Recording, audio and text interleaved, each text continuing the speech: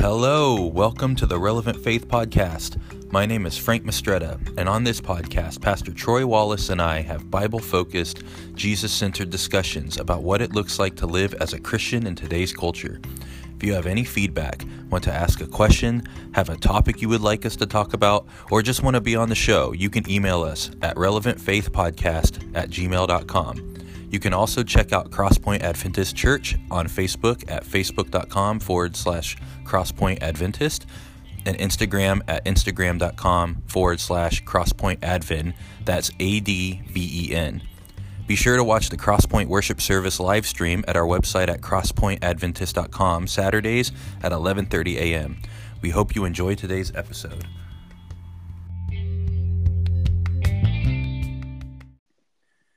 All right, everyone. Welcome to another episode of Relevant Faith Podcast. My name is Frank, and I'm with Troy. How are you doing, Troy?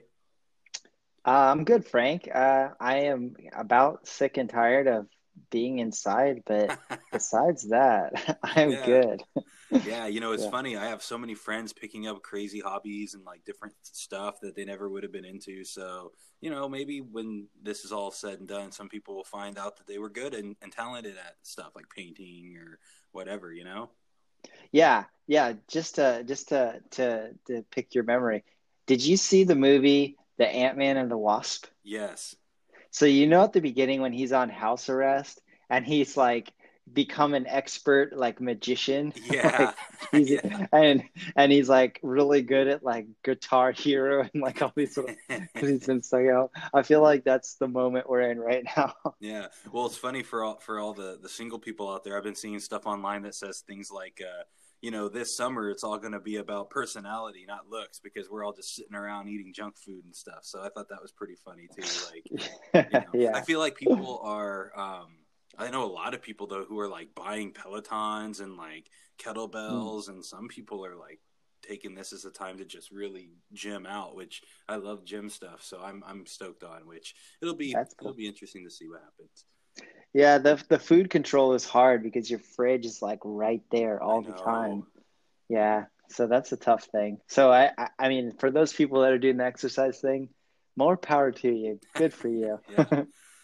So the topic today we're going to talk about, where is God when life is hard, and Troy, you and I were just talking before we started recording that this has been a conversation that the church has had for 2,000 years. There's so much written about this topic. What we're going to talk about will not apply to every person who has this question. This is a very personal conversation to have with people, but I wanted to have something recorded just so if people are really struggling with this, that they know that it's okay to ask this question, and that there is, Christianity does have, at least better than any other worldview that I'm aware of, an answer to this kind of issue. So, Troy, it's coronavirus. A lot of bad things are happening. This isn't the first time bad stuff has happened. Why does a good God allow stuff like this to happen? Yeah. Well, this is, just before I answer that question, this is way older than 2,000 years. It's thought that in the Bible, Job may be the oldest book, like as in it was written before even Exodus and Genesis were written. Like the first book ever written in the Bible. Yeah, like as far as like those people that study languages and the evolution of language over time, like some people are pretty sure that Job is older in its origins than Genesis and Exodus. And Wow.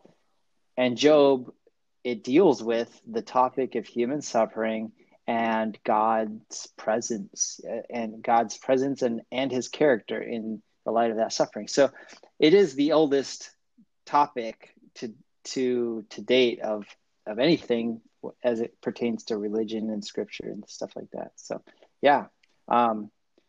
So why does a good God allow bad things to happen? Yeah, the theodicy question. I think I'm at a place where I've made a conclusion, but I think that my conclusion needs it requires me to like kind of work backwards. So I'll start by saying this: it's impossible to give a good answer to a bad question. Um, so the question of why is it begs a intellectual and rational response, as if he could explain pain. You know what I mean? Yeah. Like that's very much an emotive like topic. Yeah, if Like you read the book of Job, it's all like poems and just like emotion. The book doesn't even really explain at the end why all this happens, right? So it's, yeah, yeah, you're right. It's like hard to put into words, huh?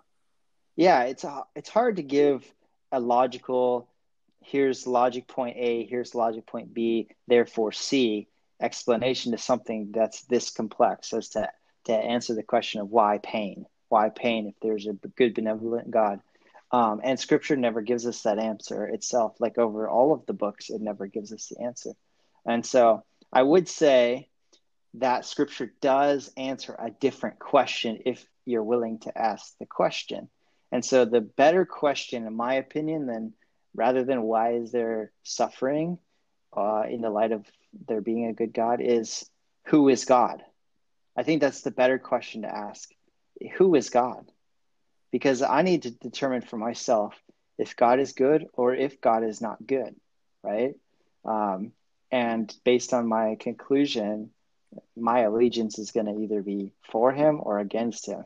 You know what I mean? Yeah, yeah. And that's a cool way that you phrase that question too, because who is God? Because the underlying assumption is, why does a good God allow bad things to happen? Is that you're kind of questioning, like, is God really good? Yeah, If all of this stuff is happening, does he really love us? And so, yeah, you yeah, nailed it when you just said that. That's really good. I never thought to think of it that way. yeah. So people for a long time have been pitting these arguments, pitting points of God against points of God. Like, so I'll give you one example. I read a book. It's called Why Bad Things Happen to Good People, by a guy named Harold Kushner. And I think he was a Jewish rabbi somewhere in New York. And what happened to him was he lost a son, a young son early on. And, the heartbreak of losing a young child is just unbearable. And, this sent him on his own journey of exploring the character of God. He was reading the book of Job like crazy, trying to understand how this could have happened, right? And I mean, I'll reduce the entire book down to his main discovery. Is basically he put God in tension with himself, with God himself. So he basically said, okay, God can't be all powerful and all benevolent or all good, right? He said basically he reduced it down to it's either God's omnipotence or his omnibenevolence, right? It's either God is all powerful or God is all good. He cannot be both. And so what Harold Kushner ended up doing was throwing out the God is all powerful and saying, well, he just chose to be all good then. And so basically, he paints a picture of God being somewhat impotent, but suffering with people. And I think that he retains some good points in like that he maintains a good God, but it doesn't quite, in my opinion, match the description of God, which is he is all powerful and all good. And we need to wrestle with that tension and understand how he can be both, or why he is both, but he's not acting powerfully in certain situations. Yeah. And it's interesting that that's the conclusion that he came up with, because I think that bad things happening in our world makes sense in the biblical story, the way it's told, Mm-hmm. right? Because, it starts with humanity in relation with God in the garden. And when Adam and Eve fall in the garden and they separate from God, not only are they cursed with sin and death, but the ground is cursed. God says that, Mm-hmm. all of creation is now cursed. And, Paul mentions it in Romans that all of cosmos is just groaning in creation, waiting for the new creation, right? And Mm-hmm. so it's never told in the Bible that things won't ever get hard for us, especially for believers. In fact, Scripture tells us to expect troubles, and even Jesus says, like, you'll hear of wars and rumors of wars and earthquakes and stuff, but Mm-hmm. don't fear, like I've overcome the world, right? And so, Yeah. um, Yep. I think that just the fact that Jesus came into our world and suffered with us personally, he's been a human, he knows what's going on. I think that we're going to have to spend our life really like meditating on the fact that God's solution to the pain and suffering of the world is to join us in it, right? Mm-hmm. I don't have any more like stellar, or mind shattering answer than that, but man, just the fact that God knows our pain and came into the world, it's Mm-hmm. I don't think that you can say that he's not good or he's not all powerful, like. Yeah, definitely. So, a question that I always like to ask people who are wrestling with this reality themselves and maybe experiencing, extreme pain and suffering emotionally and or physically, a question that I like to ask people is, why would God put Jesus in it, like into that kind of suffering?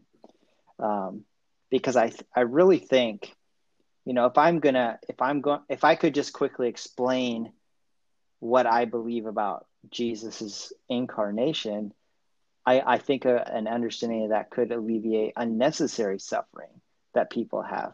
So, like, I actually think, how Paul talks about God gave the law to basically diagnose sin, Mm-hmm. like the revelation of God's character in the law, like the law revealing what holiness is, you know, also diagnosed what evil is. And Jesus being a greater revelation than the law, he, in even greater depths, diagnoses the ailings of the world, the what's wrong about the world, I guess is the best way to say that. His incarnation and especially his death like fully reveals what's wrong with the world. And so I think that, Jesus coming to become a man, was very intentional that he would suffer as much as he did in order to fully reveal to us that the world is sicker than we thought it was. You know what I Yeah. mean? That sin is more grotesque than we ever even gave it credit for, and that there is another way to live, in Christ and through Christ. Like he offered life to us. There is another way to live in which he invites us to, but we first need to really see just how broken the world is. So going back to the beginning question that somebody might pose is, why does a good God allow these bad things to happen? Well, I think that the heart of that question reveals that that person's beginning to acknowledge that this is not how it should be. Like it's not how this world is not how it should be, right? And I think that's actually a good thing that's coming out in people's hearts during that time, during that questioning, Yeah, and just something that I always found interesting. I One of the first Christian books I ever read when I started following Jesus was Mere Christianity by C.S. Lewis, and I think Mm-hmm. it's the first chapter or two where he talks about kind of his main argument or whatever that made him turn from atheism to Christianity. And originally he was an atheist because he had an issue with suffering, and he was an Mm-hmm. atheist because he didn't think God was helping with suffering, and it's just an evil tragedy, like you were saying. But as he started thinking about it, he was like, well, why do I assume that this is evil? Like, what is it that makes me think that Mm-hmm. something like the coronavirus is evil? If I don't believe in a God, and if I don't believe in like a good or an evil, then it should just be something that just happens, right? Especially Yeah. if you're, super secular and you're Darwinist and you're just like, well, survival of the fittest, right? But Yeah. that's not what people feel. People know that this is a tragedy, and it breaks our hearts because the Mm-hmm. coronavirus is just, it shouldn't be, right? And we all deep Yeah. down inside know that there's something better, that this isn't the way God created us to be. And so actually Mm-hmm. thinking about that, like, how does he know what is evil and what is good, was like the beginning of him becoming a Christian. And then, he becomes one of the greatest Christian apologists the 20th century. So Yeah. I Yeah. think having this Fascinating. question and wrestling with this idea and having this feeling isn't a sign of like weak faith. I think that God can use this to really deepen our understanding of Him and the world we live in, and like you said, to show how evil sin really is in this world. Yeah. And I mean, the fact that somebody's questioning the character of God, again, there's a good instinct there Mm-hmm. where the reality is like you can't have a fully good God who ignores suffering. You know what I Yeah, mean? And so even the instinct of that question is a good one. It's like, yeah, good God would not ignore suffering. He doesn't ignore suffering. And and therefore like the search would lead them to find, oh, yeah, Jesus actually came right into the middle of suffering and he healed people and he tried to alleviate that suffering and he tried to show us how bad the suffering was and he ultimately died under that suffering, but then he showed us another way. yeah, He gave us a new life, a new window into life. So, yeah.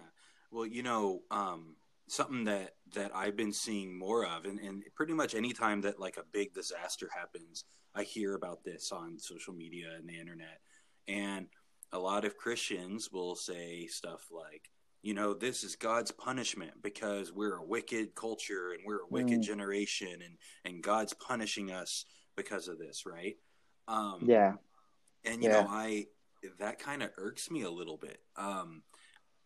Before I talk or say anything, I definitely agree. A just God will punish the wicked, and I think that there is a place for God's punishment and stuff like that. And I think Jesus is the answer to that. Jesus is the climax of that. But in this mm, specific instance, I've been seeing stuff like, is God punishing the world because of sin, basically? And one of I'm going to quote Dr. Michael Heiser. He has a podcast called the Naked Bible Podcast, and it's brilliant. He has a blog as well, and he talks about how Jesus kind of talks about this. He there's only one time where Jesus talks about this. Is Luke 13 verses 1 through 5. I'm mm, really going to read verses 4 and 5, and he says, okay.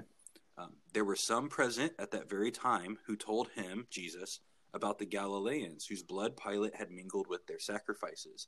And he, Jesus, answered them, do you think that these Galileans were worse sinners than all the other Galileans because they suffered in this way? No, I tell you. But unless you repent, you will all likewise perish.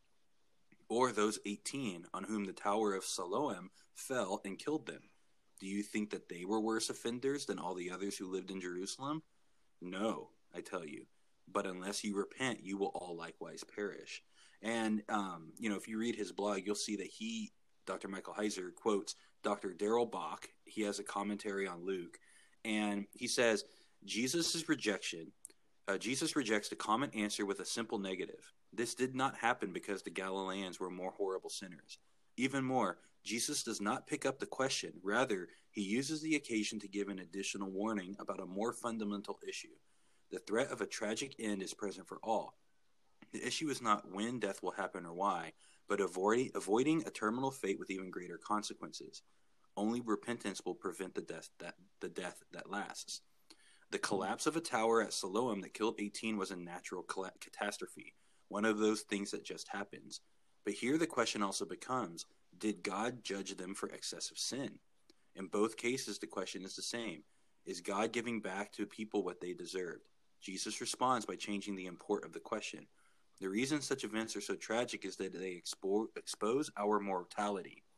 Death exists in a fallen world, and nothing exposes our mortality more than when death comes suddenly and unexpectedly, cutting short a life that had the potential to be much fuller. Jesus argues that what should be contemplated is not the cutting short of these particular lives, but the fact that life terminates. Mm-hmm. This raises an even more basic question. What comes after that? How does one prevent the end from being the ultimate end?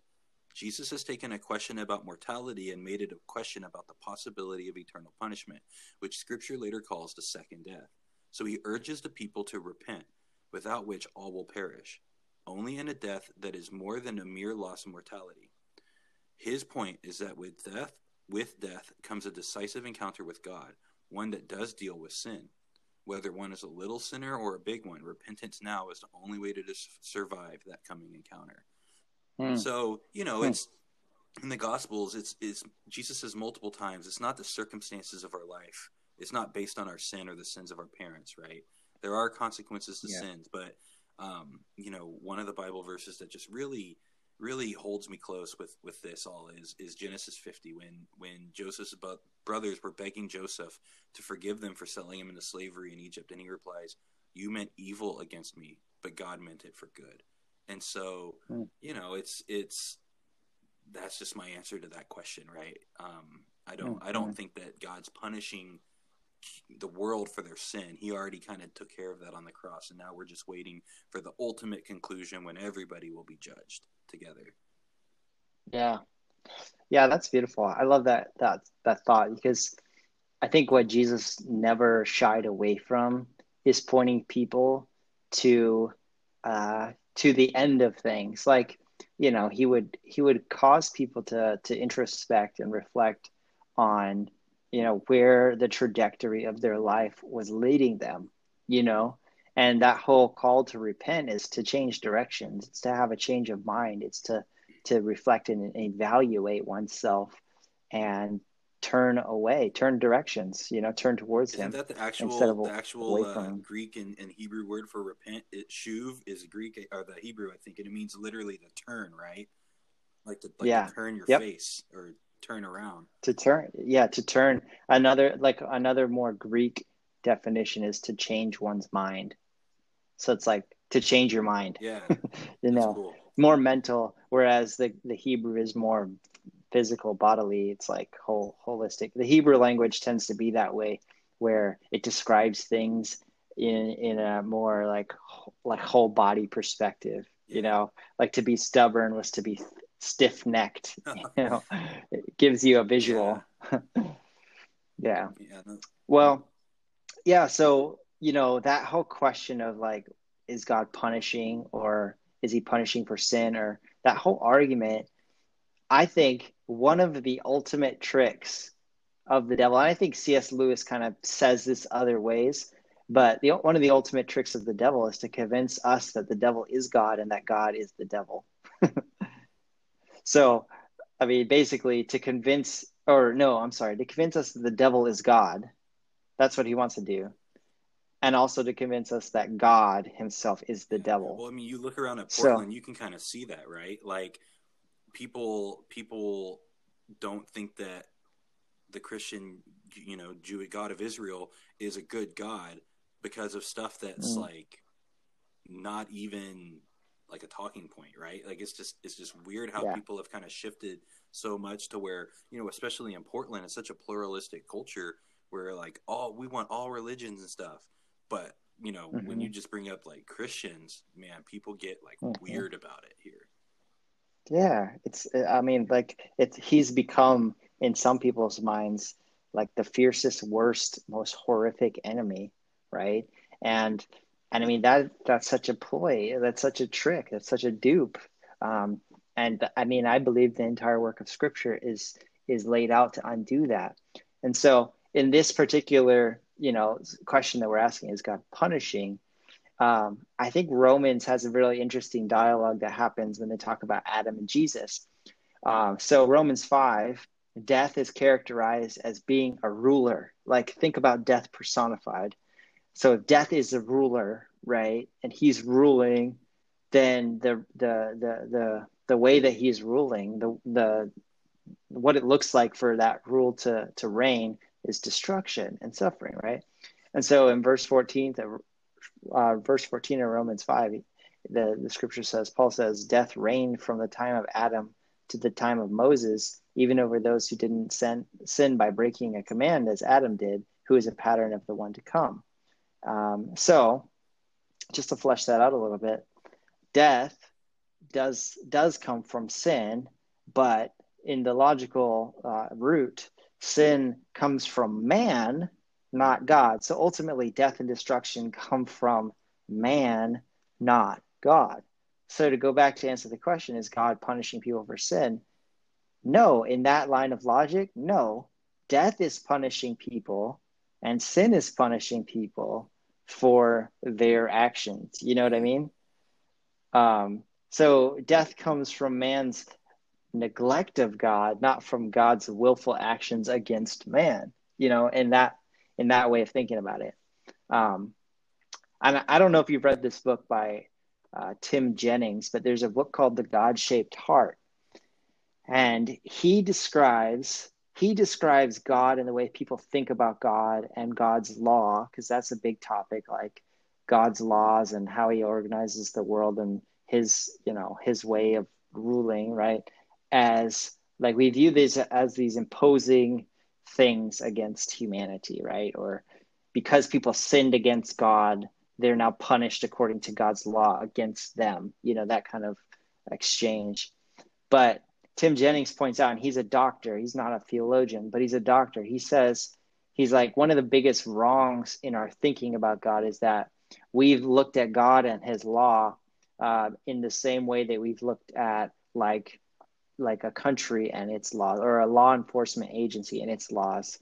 But what if we looked at God and his laws more like the laws of nature and gravity? Like when we talk about the law of gravity, what do we think? Okay, gravity's this thing, it's unseen, but it's real.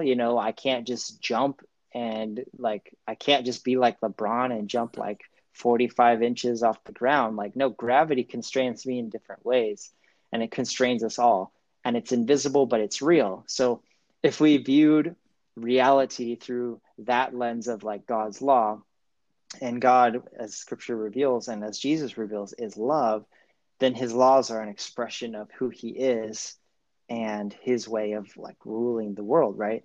So Tim Jennings gives this example about breathing. He's like, in breathing, there's this natural exchange that happens where we receive oxygen, we give CO2. And if we transgress that law and we choose to stop loving, and he's relating like giving CO2 to like loving back, like giving what's needed by plants for their survival, right? So if we choose to transgress that law, we don't only kill the plants, we kill ourselves, right? So death starts to reign. So the wages of like tying a bag over our head with plastic would be death on both ends, Yeah. Mutual death. So what he posits, and I think this is beautiful, is like, what if love is actually the reality of existence? Like it's the fabric of reality, and human transgressions that cause suffering are brought on by the consequences of not loving. So the law of love is not a rule, it's a design protocol built into the fabric of reality, is what he says in his book.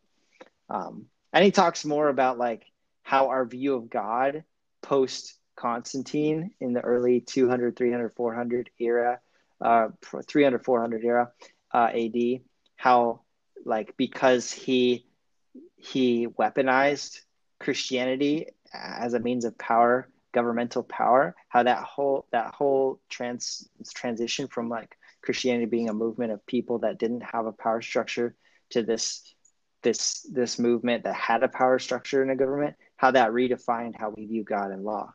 And so I thought that was real interesting. Yeah. But anyway, he talks about this. He references something, I don't know if you've heard of this, called the 7 levels of moral decision making. No, I've never heard of that. So basically he says that these are general levels, and in these levels people relate to God differently. So the first level would be reward and punishment. And this goes back to your question. The first level of moral decision making is we think in terms of reward and punishment. Okay, I do this, I get this. I do this, I get that. I do good, I get good. I do bad, I get bad, right? That's like the basic level of moral decision making. The next level would be the marketplace exchange. So this would be like, I do this action for you, you give me back this thing, and we both economically prosper, The next level, he says, is social conformity. So we do this moral thing to conform to a greater social norm, which brings more cohesion to society, or whatever. That's how people can judge morality. Is it going to bring people into uniformity with each other and therefore more peaceful and more prosperous? And that would be the third level. So then the next one is law and order.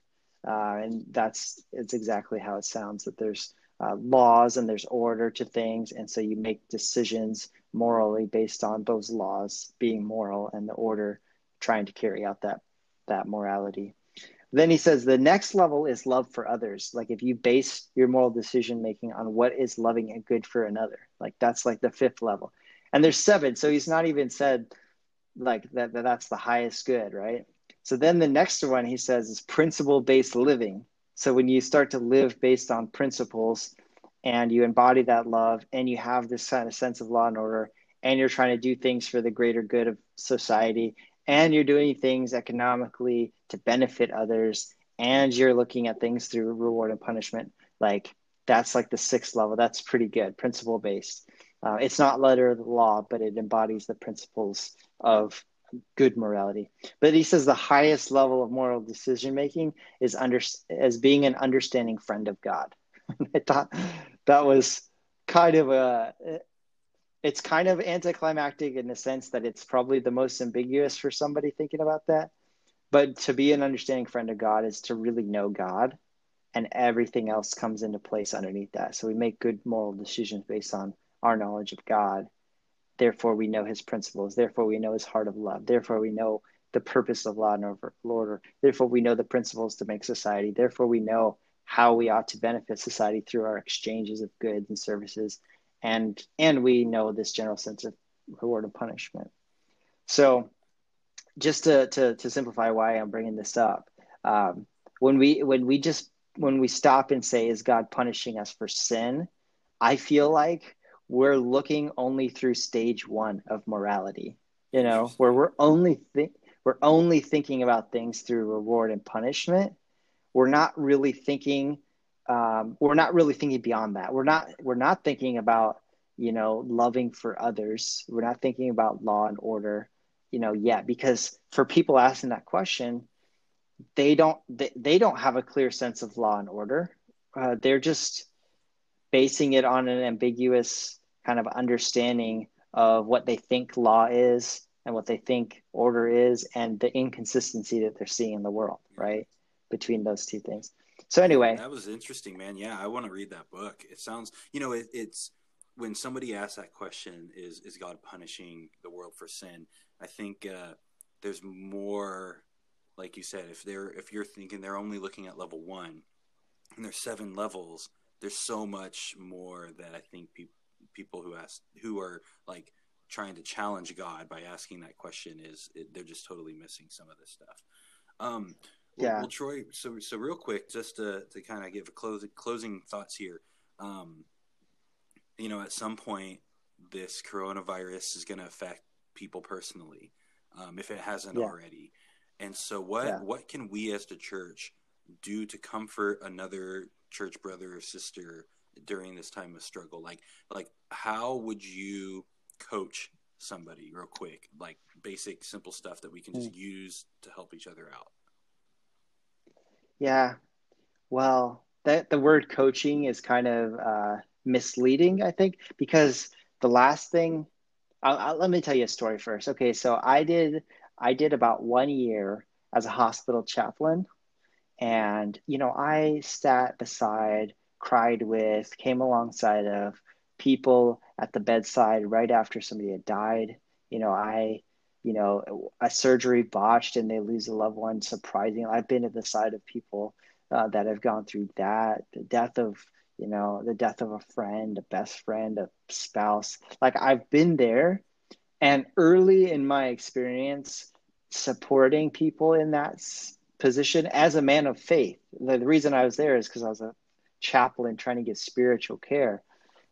The thing that I learned most profoundly was that words don't mean a whole lot. They usually do more harm than good in the immediate aftermath of that type of pain and suffering, right? That type of loss. And so I learned, through that year or so being a chaplain in the hospital, that what I need to do, my biggest priority is join people in pain. Join them, right? Join them, normalize the experience for them, affirm their experience, and actually my job is more to elicit the grief than it is to explain it away, You know, I'm not, I'm not there to fix or explain it away. I'm there to reveal love in the middle of pain, right? And so I think, everybody's asking, who or why is this suffering happening? But the answer that Jesus always gives is, I will suffer with you in your pain. I will suffer. I'll join you, right? And so what I came to the conclusion as a chaplain there and as a man of faith, wanting to love people in that loss, was that the best gift I can give somebody is an embodied example, is a personal example of somebody, myself, who can believe in a good God despite a broken world with lots of suffering. That my being able to sit in that space without it destroying me is actually what I extend to somebody else. That because it's possible for me to hold those things in balance, that it might be possible for them too. Yeah. Right. And that's my biggest gift. And so anyway, that kind of, I mean, the what we're doing right now, talking about this kind of philosophically, it's good to do when you're not in the middle of something, right? Right. Or maybe after something's happened and the emotions have kind of subsided a little bit. But to do this kind of dialogue in the midst of a great loss or a major suffering would be disingenuous, and it would be exactly the opposite of how Jesus would actually handle the Yeah. questions, And it's right? tough to have this kind of conversation too, just because, it's each person's an individual. Each person has their own situation, their own story. Having a conversation with somebody who's just like asking questions versus somebody who lost a loved one would be totally different Yep, conversations, right? And I like how you said, absolutely. just being with them and in Romans 12:15 it says rejoice with those who rejoice and weep with those who weep. And so um Mm-hmm. yeah, that's, I mean, I'm sure you have some, you know learned a lot from that chaplaincy year, and that's amazing. Well, Yeah. real quick, was there anything that you wanted to add or announce coming up? We're kind of hitting the end of our time today. For everyone else, be sure to like and subscribe to our podcast. We're on all podcast channels, so be sure to subscribe and like to those. Leave reviews. They increase our rank in the queue. So if you type in relevant faith, we would be the first one that comes up if you leave us reviews and if we have a lot of ratings and stuff. But Troy, was there anything you wanted to add before we pray and leave? I mean, just a closing thought conclusion. The thing that stands out for the Christian worldview, is that the Christian worldview, the Christian gospel, is the only one that actually engages suffering. If you think of like Buddhism, it's basically like, oh, well, you better do really good this time around, so next time around it won't be as bad. But it doesn't necessarily offer a complete resolution to the issue. You know, the same with like some like Islam and things like that, where that worldview, some of the doctrine and teachings of that worldview actually demand that you do violence, in order to achieve your end. And the Christian gospel is like, no, violence is not the way. So I think that the Christian gospel, it actually it understands the question being asked in a very intimate way. Like it actually sees the suffering that we're complaining about and hurting under as the ultimate bad, as the ultimate evil. And Jesus enduring that suffering because of sin exaggerates just how bad that sin is. It illuminates us to just how awful that sin is. And in so doing, Jesus reveals the love of God and points us to a future reality that we get to invest all of our energy in today for, to the end of all things, to the end of all this suffering. And Jesus calls us forward and asks us to be even now a part of the solution. So that's why I think the Christian worldview and the Christian gospel in the Bible is so beautiful, is because it actually seeks to be the answer to the question that everybody's asking. Um, So anyway, yeah, just a final Yeah, thought. that's great, man. Well, Troy, if you wouldn't mind leading us in a prayer to close, that would be lovely.